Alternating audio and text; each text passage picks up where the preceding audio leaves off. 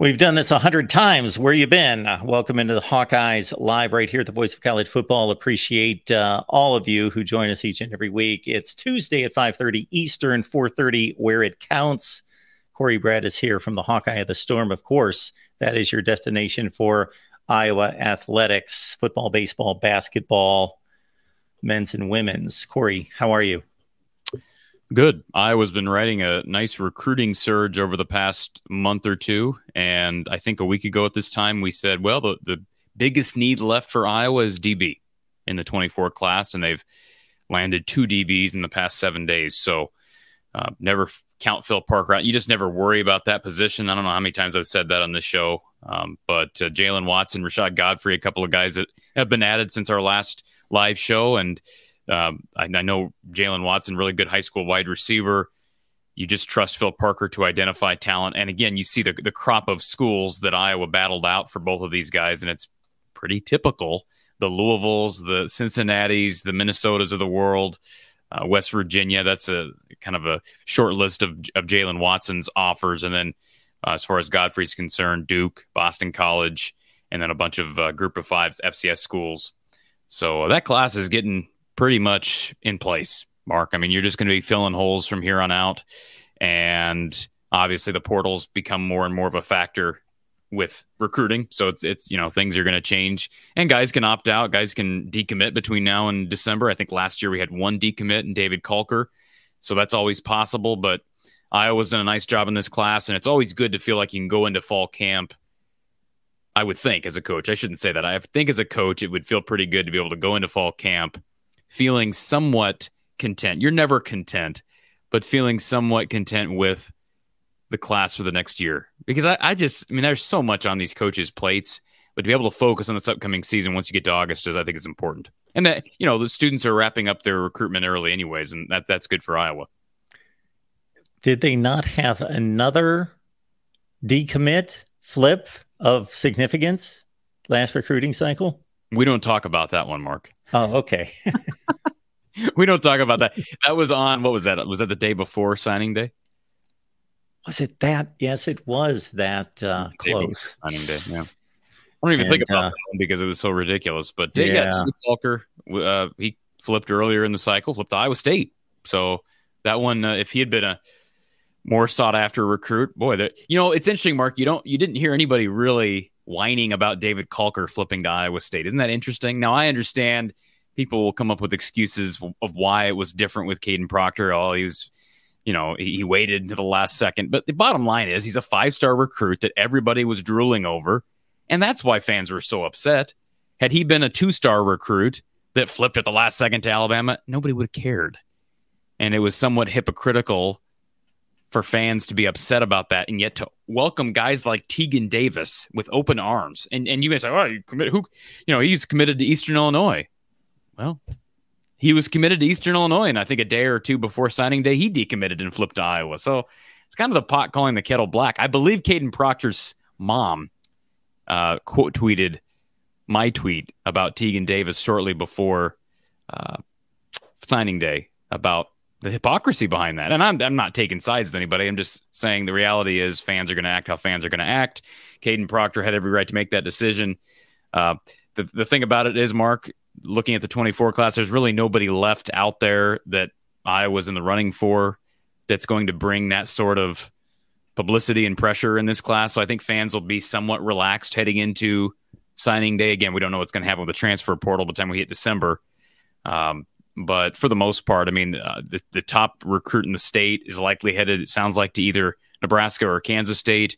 Iowa's basically wrapped up the rest of the state. And it's a solid year in the state of Iowa, but nothing like Xavier Wampa, Caden Proctor, like we've seen in recent time.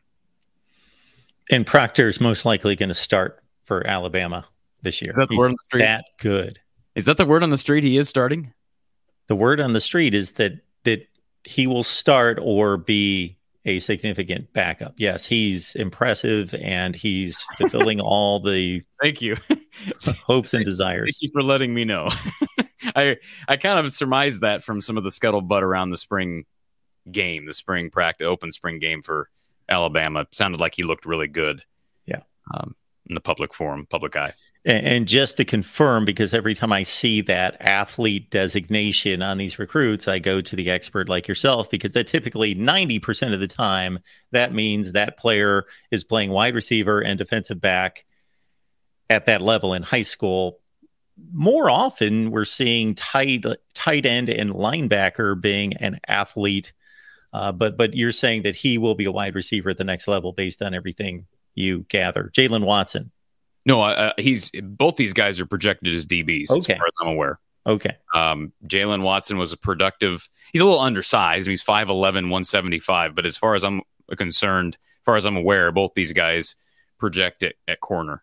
Now, Godfrey's a little bit longer. I think he's, let me see what 247 Sports has him, 6'1", 6'2". 247's got him at 6'2", $185. But Iowa's not been afraid. I mean, Julius Brents, TJ Hall, a couple of examples of longer DBs, longer corners, I should say. So maybe Godfrey ends up playing safety, but I could see him on the outside. So both these guys probably project as corners. And usually once they end up at cornerback, they don't go to wide receiver. Like I've noticed that and I don't know, that'd be a good question for Don Patterson back in the day when he coached. If he saw if there were just more transitions from offense to defense than vice versa. Because we've seen we've seen wide receivers switch over to DB if they're not playing. You would think with some of the depth issues in recent time at Iowa, maybe you'd find a cornerback to switch over to offense. Perfect example is, was it Devontae Young, wide receiver who started, I think, first game in 2017 against Josh Allen in Wyoming, and then kind of disappeared the rest of the season, eventually transitioned and became a pretty productive special teams guy in DB. And same could be said for Devin Hilson. He wasn't a wide receiver, but he's a running back. He's now in the defensive back room. So I don't know if I'm a little surprised that they haven't maybe experimented more, but maybe they just don't have the skill set. I've tossed the name AJ Lawson out there. He's a guy who he's on scholarship, but have not heard a peep about AJ Lawson seeing the field anywhere. And he's been on scholarship. What is this, year 3 for AJ Lawson? So like someone like that, like if you're suffering at wide receiver, and maybe Iowa did enough, they feel okay at wide receiver. You hope the injury bug stays away, but that would be the type of guy I look at and say, well, maybe he switches over. So I guess my point is, my guess is Godfrey, Watson stay at DB, and we'll see if it's corner or safety. So Godfrey is playing on the junior college level, correct? Is that what I'm seeing here? No.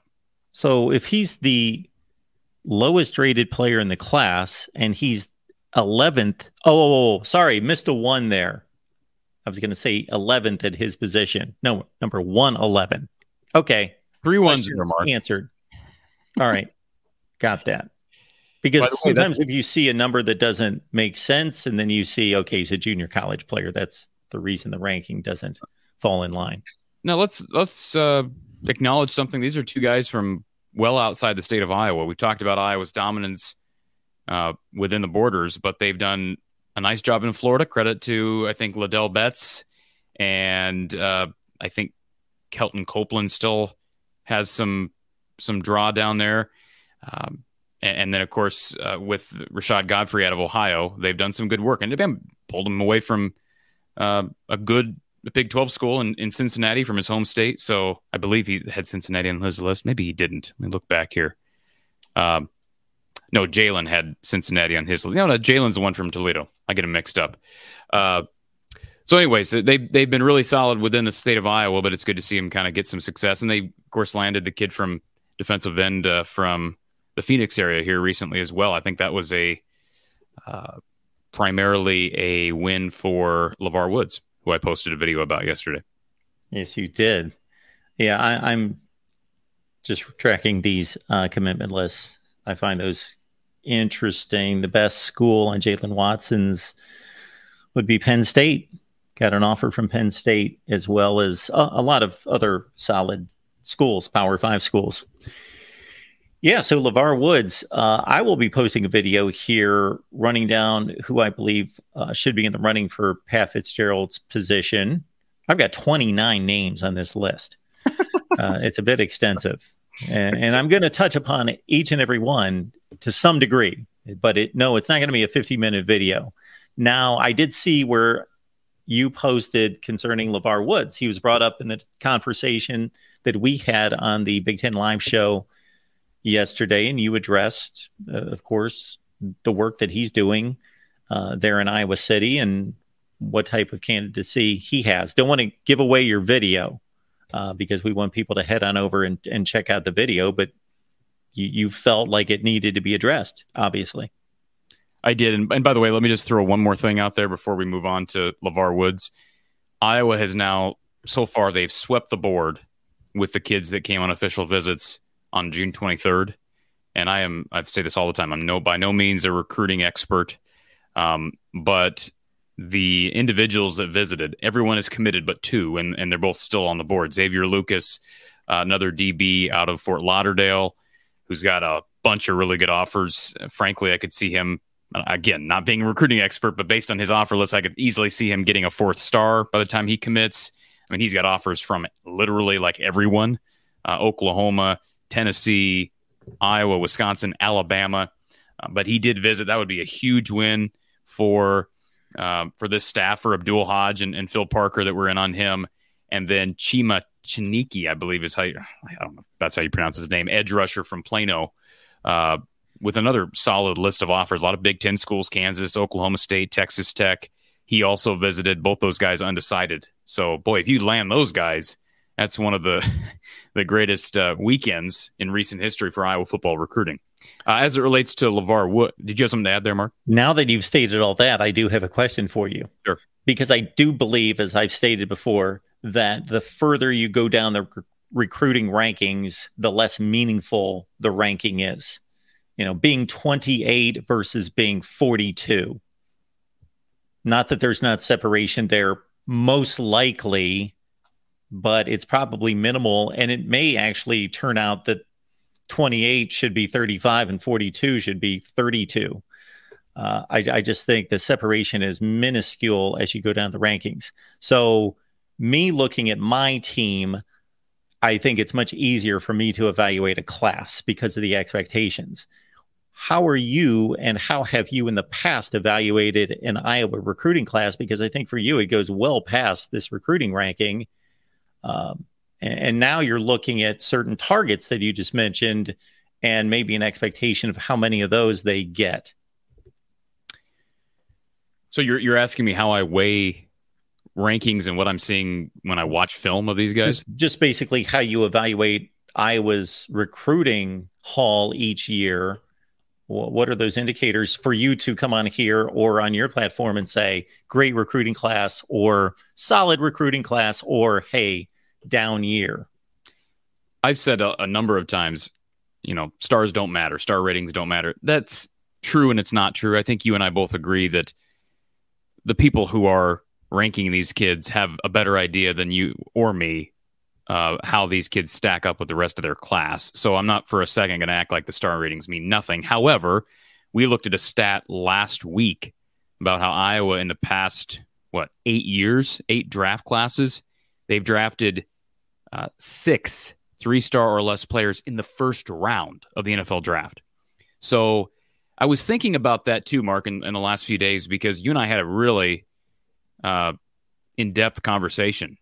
And I was a little bit adversarial last week toward you. A little bit adversarial. I don't know why I got my feathers ruffled a little bit, Mark. And I'm not apologizing for getting my feathers ruffled. I'm not going to do that.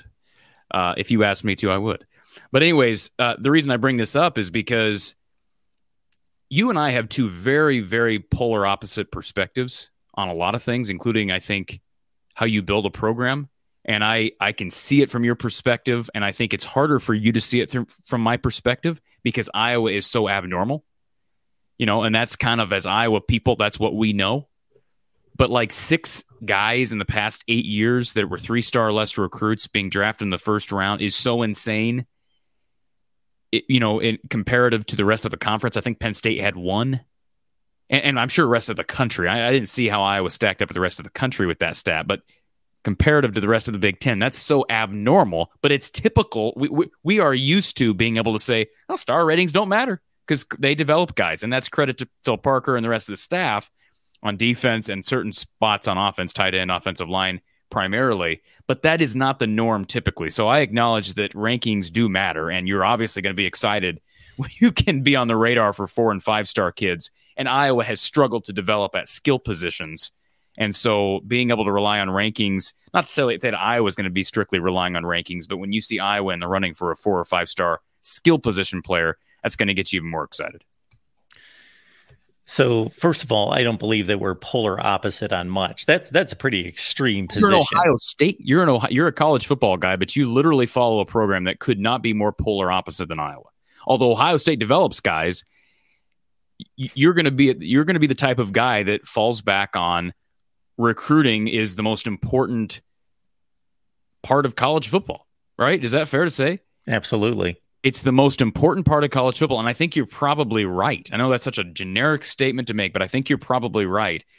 But for Iowa fans of the last 20, you could argue 43 years, yeah, it matters, but not nearly to the extent that it matters almost everywhere else. So I don't want to get to a point where semantics are ruling the day, because we don't want to go there. They always do. So I want to make this meaningful. Like this is a meaningful difference. I get your point. I respect your points as always. I actually think Ohio State's more of an abnormality than Iowa. Okay. Because there's only 2 schools in the country that recruit with them. That's fair. But my point is the other school, there aren't many schools that can recruit at the low level that Iowa does, according to the rankings, and still compete at the level they recruit at. Usually you recruit at a level, that's where you compete. Like the Rutgers of the world are finishing lower tier of the Big Ten in recruiting and in results. The Ohio States and Michigans are recruiting at the high end of the Big Ten, and they're finishing at the high end of the Big Ten. Like that's what I'm saying. I'm not saying everybody's getting 5 and 4 star recruits. I'm just saying usually you are what your recruiting ranking says you are. Yeah, I do think that there are other examples out there like Iowa, Wisconsin, Kansas State, and a few others. Very true. Yes. And that stat of how many guys have been drafted in the first round is not all inclusive, because Wisconsin is a developmental program. You think about what Michigan State was for years under Mike D'Antonio. And actually, it was you who brought it up before I did, that you were impressed with Ohio State's number, considering they've signed the least number of 3 stars. I guarantee that it's not even close than the rest of the conference. Those numbers, those top 2 rankings, if anybody missed that, go back to our show last week when we discussed that stat. But the top 2 results are equally as impressive. Iowa with 6. I'm not going to debate that. No, I mean, they're just for 2 totally different reasons. Yes, exactly. Yeah. They're both unbelievably impressive for 2 totally different reasons, for 2 totally different type of programs.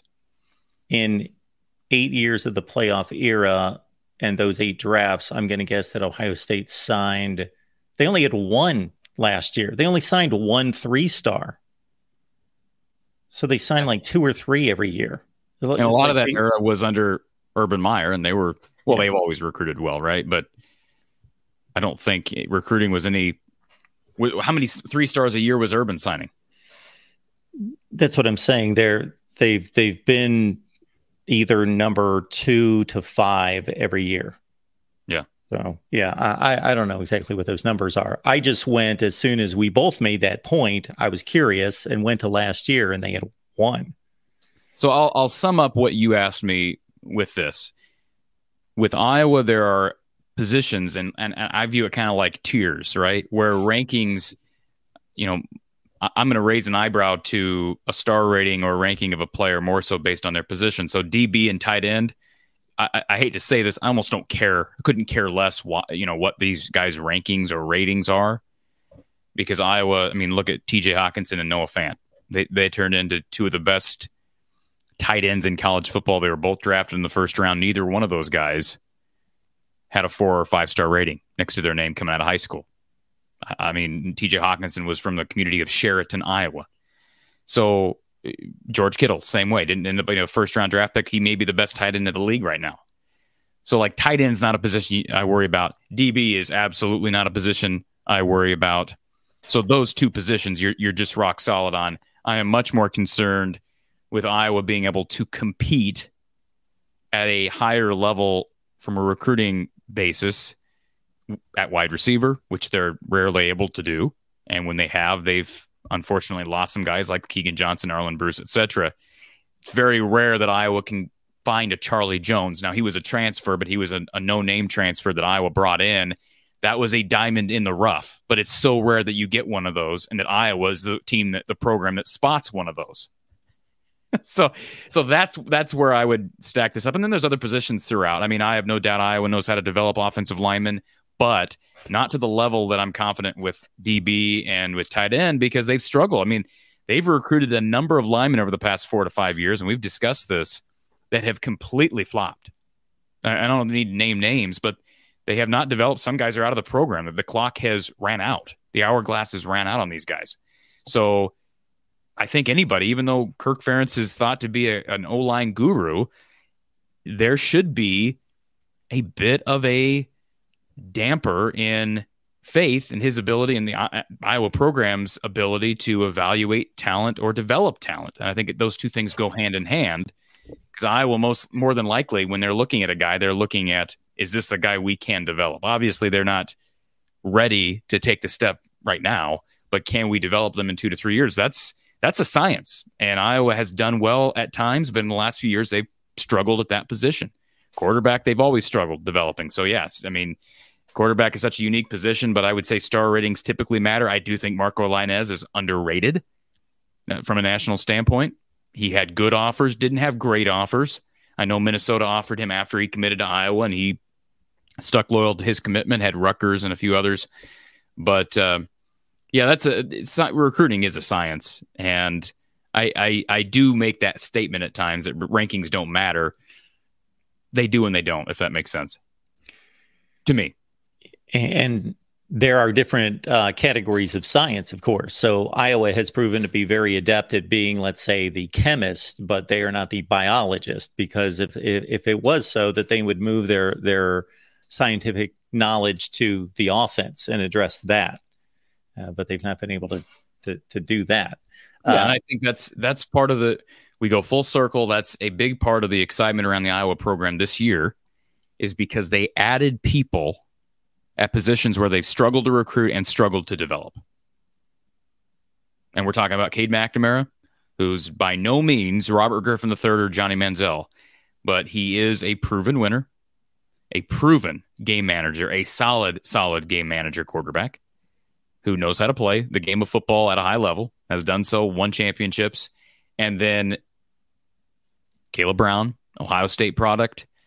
Seth Anderson, not as proven, but has great bloodlines. But those two, I mean, it's Caleb Brown and Cade McNamara. This season, success of this offense are going to be hinging on those two pieces, along with the run game as a whole, as it always does at Iowa. If Iowa can't run the ball, it's going to be hard for anybody to function. But even if they do run the ball, they're going to be limited if they can't get better play out of the wide receivers.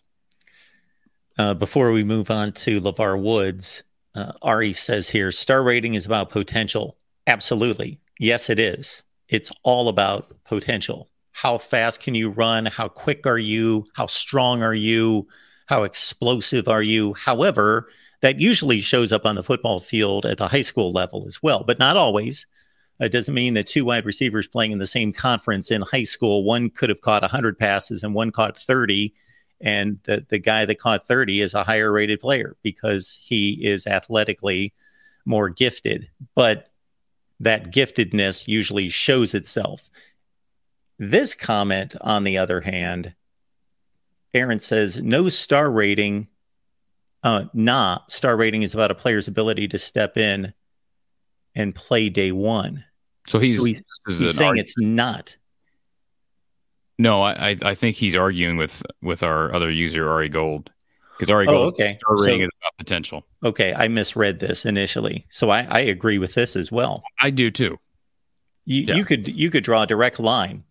Not every year, every team, but 90% of the time, if you took any team and you went from their top-rated player to their last, and you looked at their freshman playing time, you'd see a correlation, absolutely. And you know what I've done? I've only been running this channel for a few years, and I just never really followed recruiting that closely before, and I still don't follow it to the extent that a lot of these people do out there. But like you asked me how I look at recruiting classes, every year I've noticed that I've got a couple of guys that I'm like, okay, this is the guy to watch for. And I just, even regardless of rating, like this year in 2023, well, I'll give you a better example. 2022, I remember saying, and this is easy for me to say this now, it's convenient, but I did say it. We can go back and listen. I said that my biggest dark horse from that class was a guy named Addison Estringa, who was a 1,000 plus ranked player out of what little town in Wisconsin. But he's a tight end, and he played as a true freshman and is probably going to be really good. Now, he might not play a whole lot this year because they brought in Eric All for one more year, but he's got a chance to be really good. And obviously, Iowa saw that in him. When I watched him on tape, I thought, man, this kid is he just looks better than he's ranked. They're just guys that pop off the screen. Even when you're just looking at highlight film, you cannot judge a kid based solely on 5 minutes of highlight clips. But he's a guy that I remember saying, man, this guy's going to be the real deal. I think Marco Lainez, it's a harder position to predict at Iowa, but I've been very high on him. And if he doesn't work out at Iowa, I'm going to probably take some flack because I've been on the Marco Lainez train for quite some time. In 2024, I'm pumped about Brevin Dahl. And I mean, I know the stigma's out there. Like, he's a white running back from Iowa. But there's something about how he plays, Mark. There is something about how he plays. And again, I don't even know what he's ranked. I'm assuming he's a 3-star. I don't know where he ranks nationally or really even in the state of Iowa, but there's something about him. And, maybe that's just intuition. Maybe that's gut feeling that it'll eventually deceive you. But that's how I look at classes. It does feel like 2023, once they lost Caden Proctor, 2023 became a class of raw talent. And whether you're talking about Grant Leaper or Dayton Howard, guys who are physically gifted, had almost no other high major offers and interest, and I was taking a chance on them, especially with a guy like Dayton Howard, who's a wide receiver. But given their physical upside, you could see that paying off, or you could see it not, because that's happened before as well. So I don't know. I feel like each class kind of has storylines, and once Proctor decommitted, it kind of changed the dynamics of the 23 class. Dahl is the 28th rated running back in the nation, which is one spot higher than a Michigan recruit, and a Clemson in the 30th spot. Yeah, and like I said, he's. I know this is it's just a stigma, but he's a white dude from Des Moines. I mean, I'm telling you, the way he runs is different. It may not work out, but he's a guy to watch for. Yeah. If he was playing linebacker or offensive tackle, then that would be fine. No one would raise an eyebrow. Before we talk about LeVar Woods, folks, you might be interested in checking out the Michigan podcast with Steve Dace. We just recorded a few hours ago. Kirk Ferentz does come up in the discussion. And Steve unveils he's got a way about making predictions each and every season, throws them at me to get my take, my response. I find them interesting, amusing, intriguing. And again, Iowa plays into those predictions. But again, Corey, you posted a video in the aftermath of Pat Fitzgerald's firing on Monday concerning LeVar Woods' candidacy.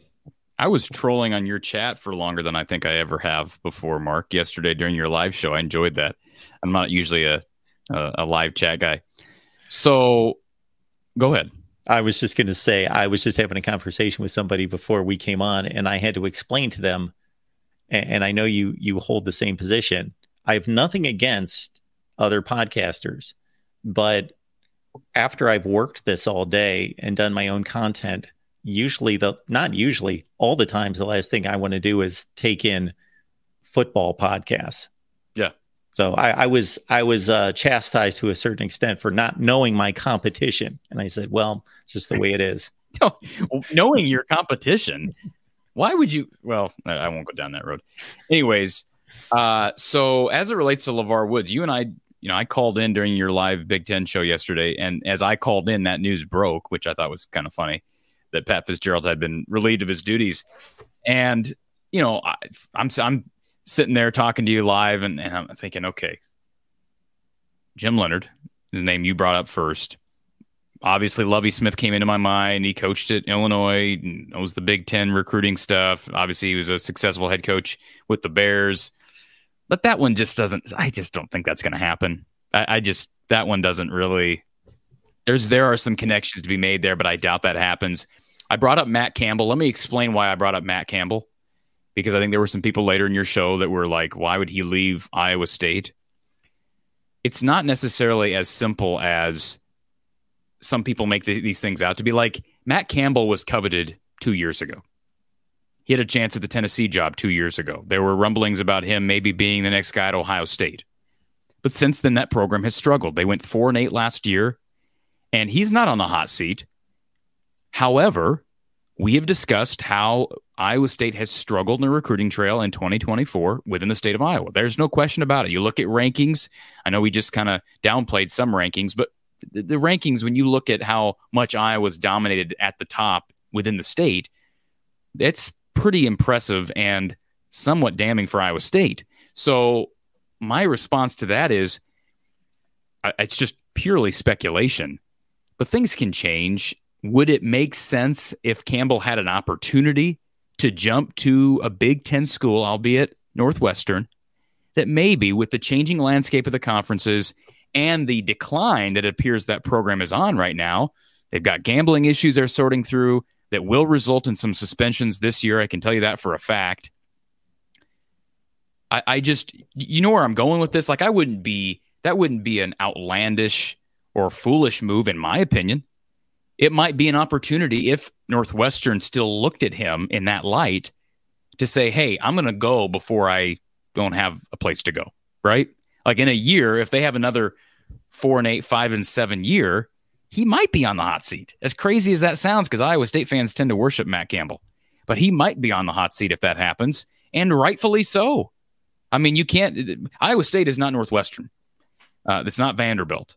Although Iowa State is not a power, at some point there have to be standards. And if you're winning, 4 to 5 games a year, that's not good enough. Paul Rhodes found that out the hard way.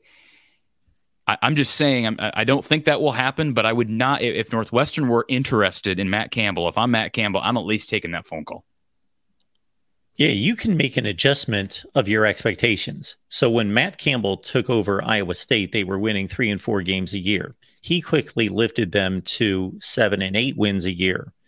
And there was hope there that would continue and they would continue to ascend. Well, they plateaued in 2020, going to the Fiesta Bowl, winning 9 games that year, 9 and 3. And they have fallen back since then. So there's nothing wrong with saying, hey, great job. You got us to a point, but now we're regressing.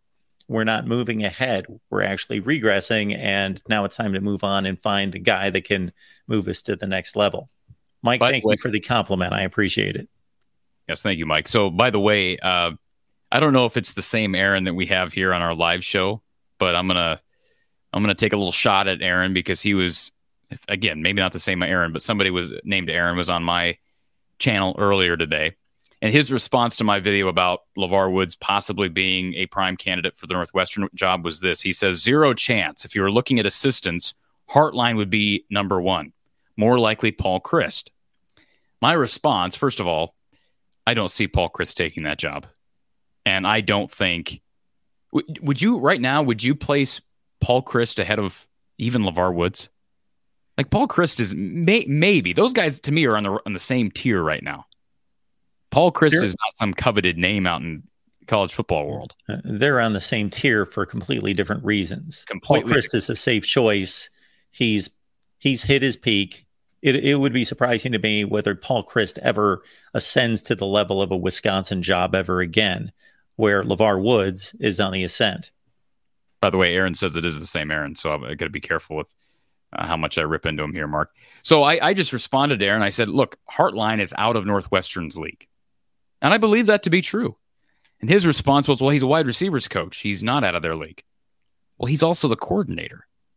And yes, Aaron brought up the amount of money that he could potentially be making. What was Fitz's salary at Northwestern toward the end?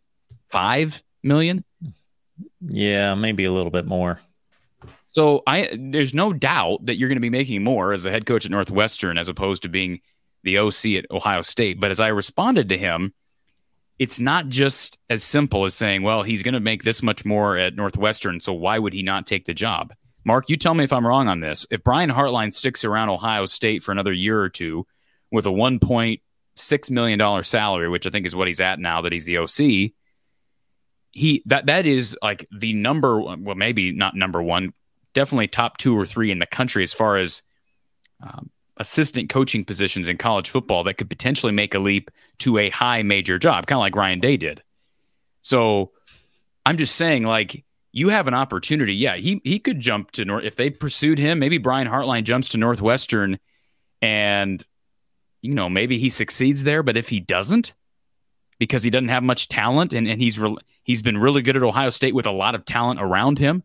The crop of receivers he's had there has been incredible, and give him credit for developing them. But he's not going to have that at Northwestern. He's just not. And I guess I'm just thinking if he were to go to Northwestern, you could potentially kind of derail things early in your career. Am I making sense? Yeah, absolutely. It could be hard to recover. Yeah, there are certain times in which you've got to look at a situation, both the current situation for the coach and the proposed situation. And it's not just the standard, okay, well, he's a position coach or he's a coordinator and he can go to a Power 5 head coaching job. Usually that's automatic. Absolutely. You make that jump. But there are exceptions, and that would be one of them. Yeah, there are people out there that believe Ryan Day is short-lived at Ohio State, either by if he breaks through and wins a national championship, that he's off to the NFL, or I've had this posed to me by a few people that are solid football commentators that say, does he get fired if he goes 10-2?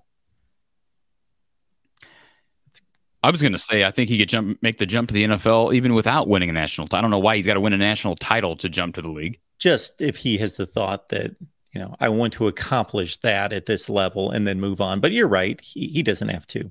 It may be a situation like what we almost saw happen to Harbaugh here a couple of years ago. If they're not quite hitting expectations and he's starting to feel some pressure, he may just start taking some interest in NFL jobs and leave. That could always happen. And maybe Brian Hartline would be next guy in line. Maybe he wouldn't.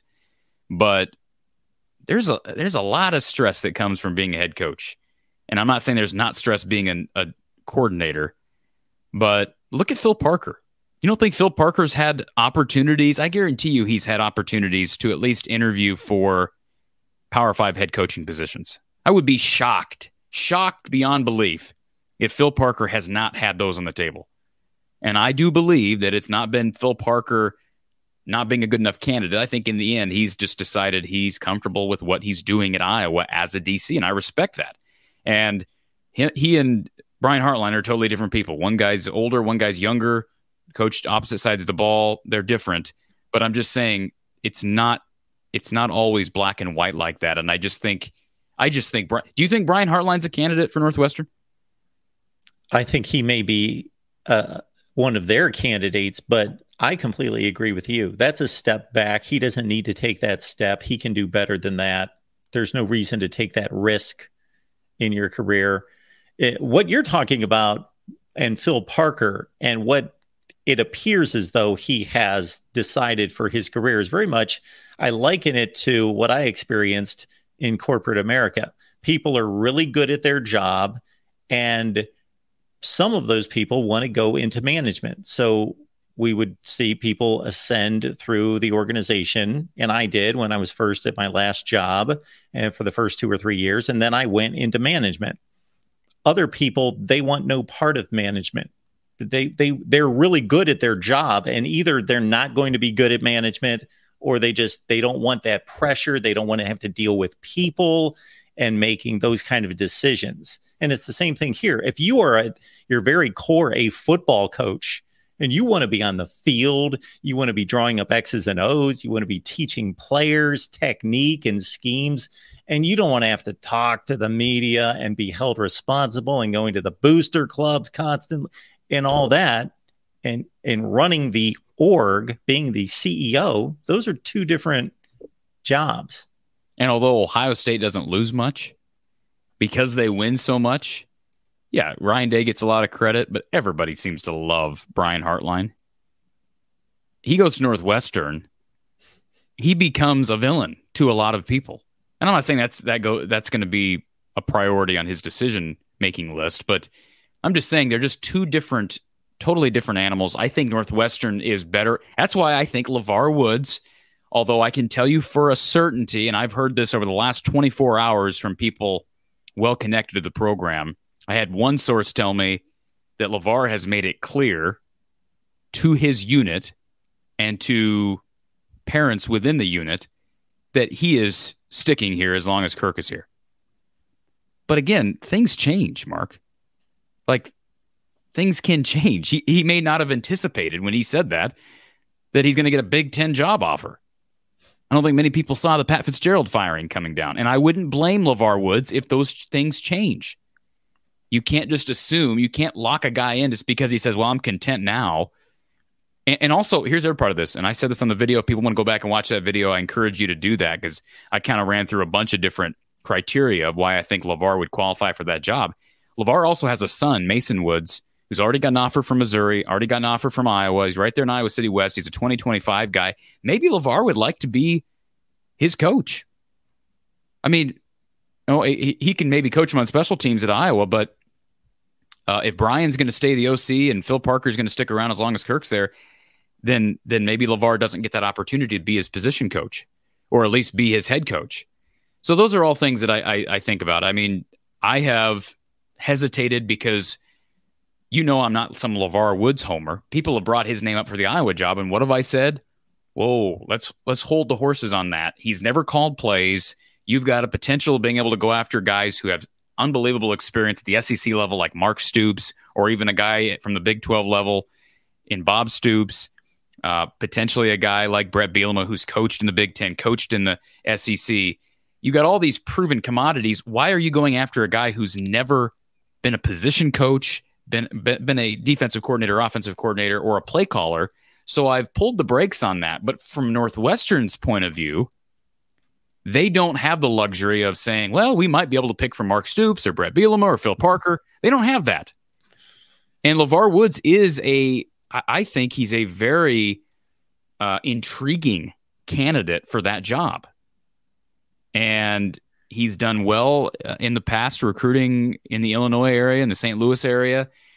I know it's a different animal recruiting to the standards of Northwestern academics, but his upside is real. He's a young guy at 45, but he's also 45. Like, at some point, if he wants to be head coach, which he does, he has been on the record in saying that, at some point he's going to make a jump. And if Kirk, sticks it out longer than we all expect, I wouldn't expect LeVar Woods to stick it out for another 4 or 5 years. We've talked about the challenge facing Iowa in the new landscape of the Big Ten starting in 2024 with no divisions. But Iowa's still going to be, we would think, extremely competitive and in the mix.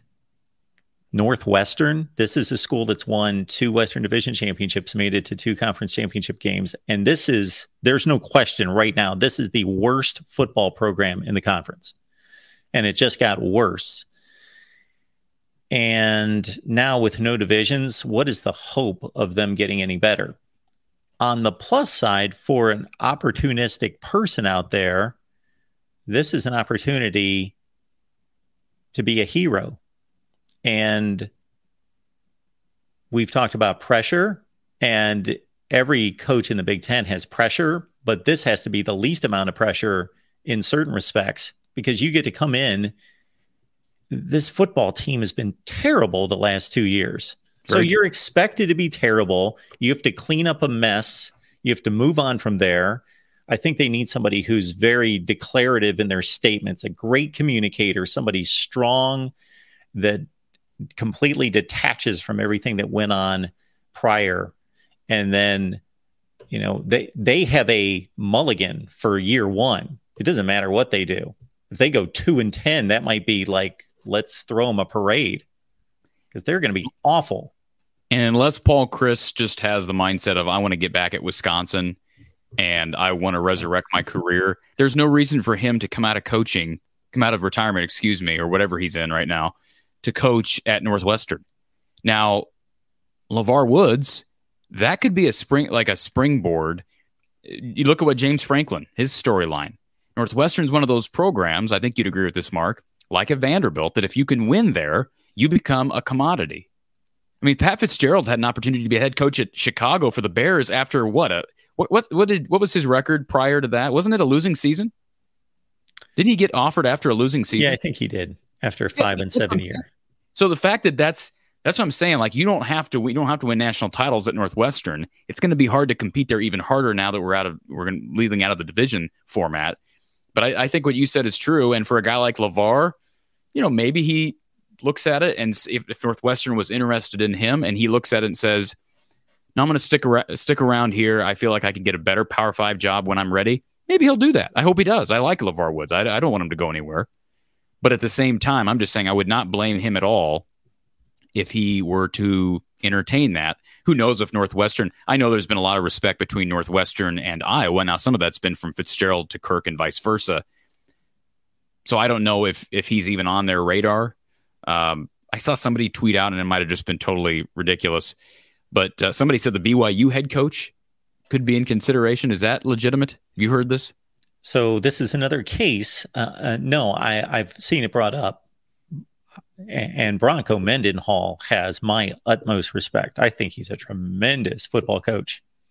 And he coached at a very academically minded university in Virginia and had never coached east of the Mississippi. His entire coaching career was out west. And it was a strange fit from that standpoint. But he did wonders at Virginia. But he's a very balanced man. He's not one of these, I coach and think football 24/7. So he got burnt out and said, I'm spending time with my wife. We're doing things that we want to do. I would like to coach again, probably someday.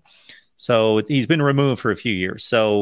But I think he can do better than that unless he, again, wants to go to a school where academics come first and he still feels he can be competitive there. And by the way, I was not talking about Bronco Mendenhall. I was talking about BYU's current coach. Kalani Sitake. Yeah, that's the name I had. Somebody threw out there. Don't know if there was any legitimacy to it. But Bronco, I saw somebody there earlier in the chat brought up Mendenhall. There's also this situation with AJ Henning. So there's the former Michigan wide receiver that we both talked about moving to Iowa for obvious reasons. And now he apparently tweeted something out that wasn't overly harsh, but to basically say kind of like, really, this is what's going on? Kind of like the, hit the forehead kind of deal. So he may be looking to get out of there.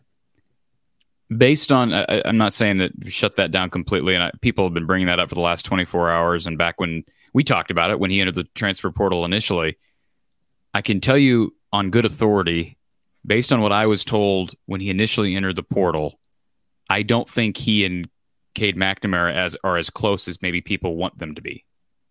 And I don't believe that he was ever real high on Iowa's radar. We'll just say that.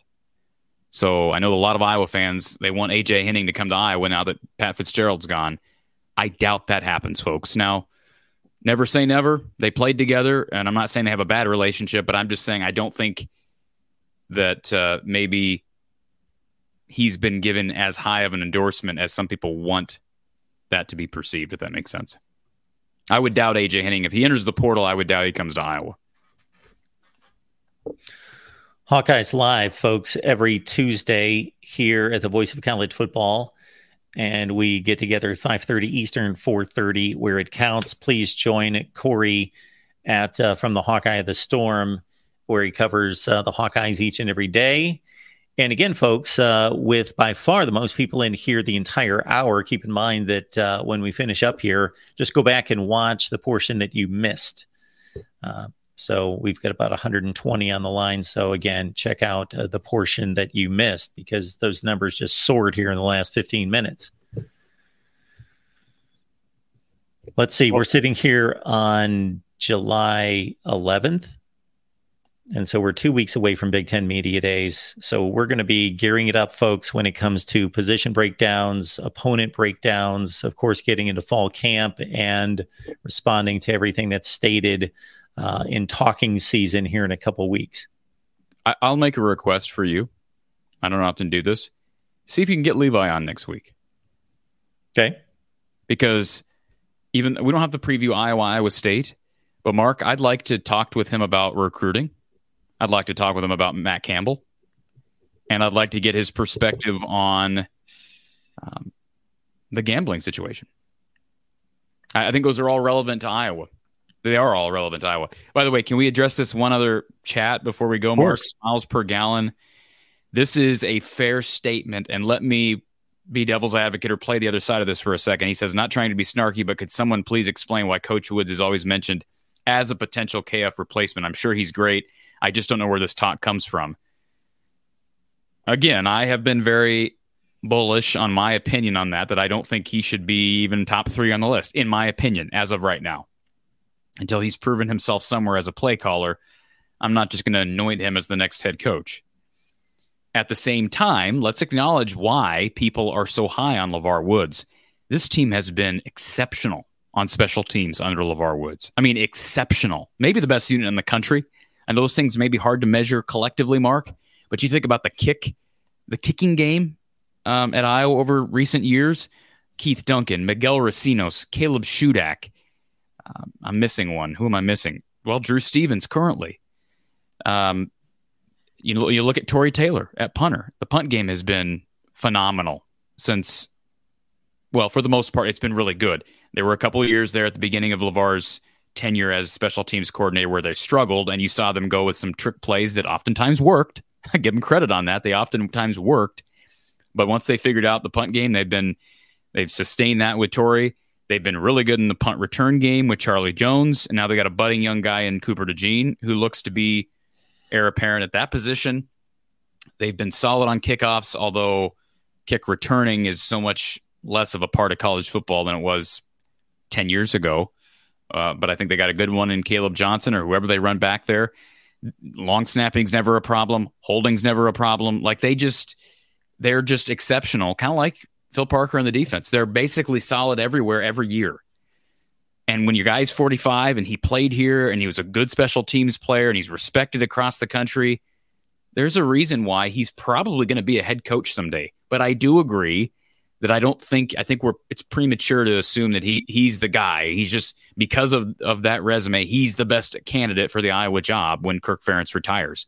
Now, in 5 years, if Kirk waits until 27 or 28 to retire, I don't think that's going to happen. But if he does, and LeVar has gone somewhere else, or maybe he's taken over for Phil Parker by then yeah, he's going to be at the top of my list, assuming he's performed well wherever he's gone.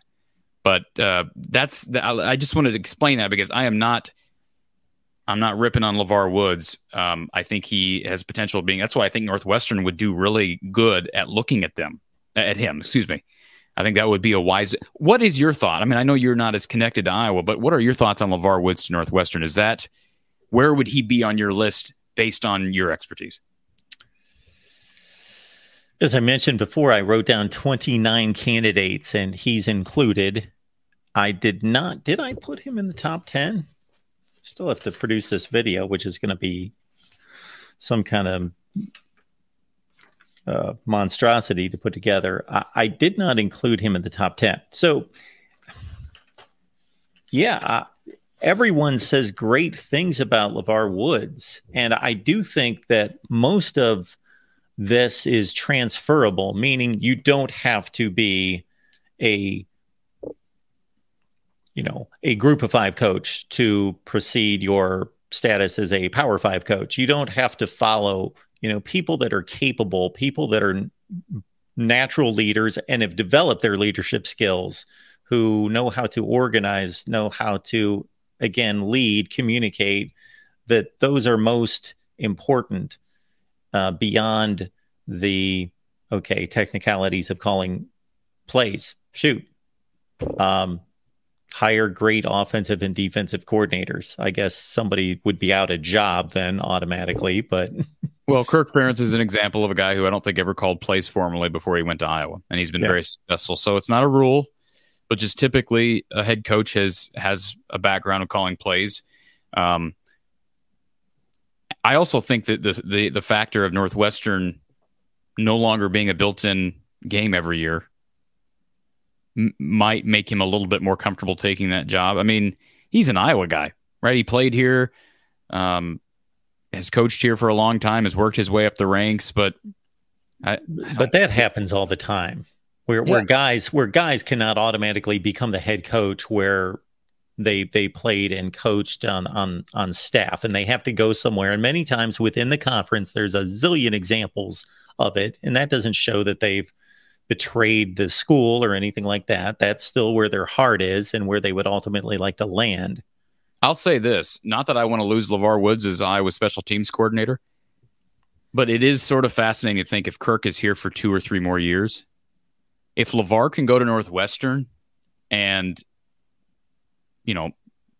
prove himself as a head coach for a couple of years at this level, doesn't have to win 8 to 9 games a year, but if he can just prove himself there, and then in a couple of years, you've got a list, and whoever the next AD Beth gets has a list of potential candidates, and it reads Brett Bielema, LeVar Woods, Mark Stoops. That's a pretty good start, Mark. I'd say that's a pretty darn good start. 3 guys who have succeeded at a high level at the not only Power 5 level, but at the Big Ten/SEC level.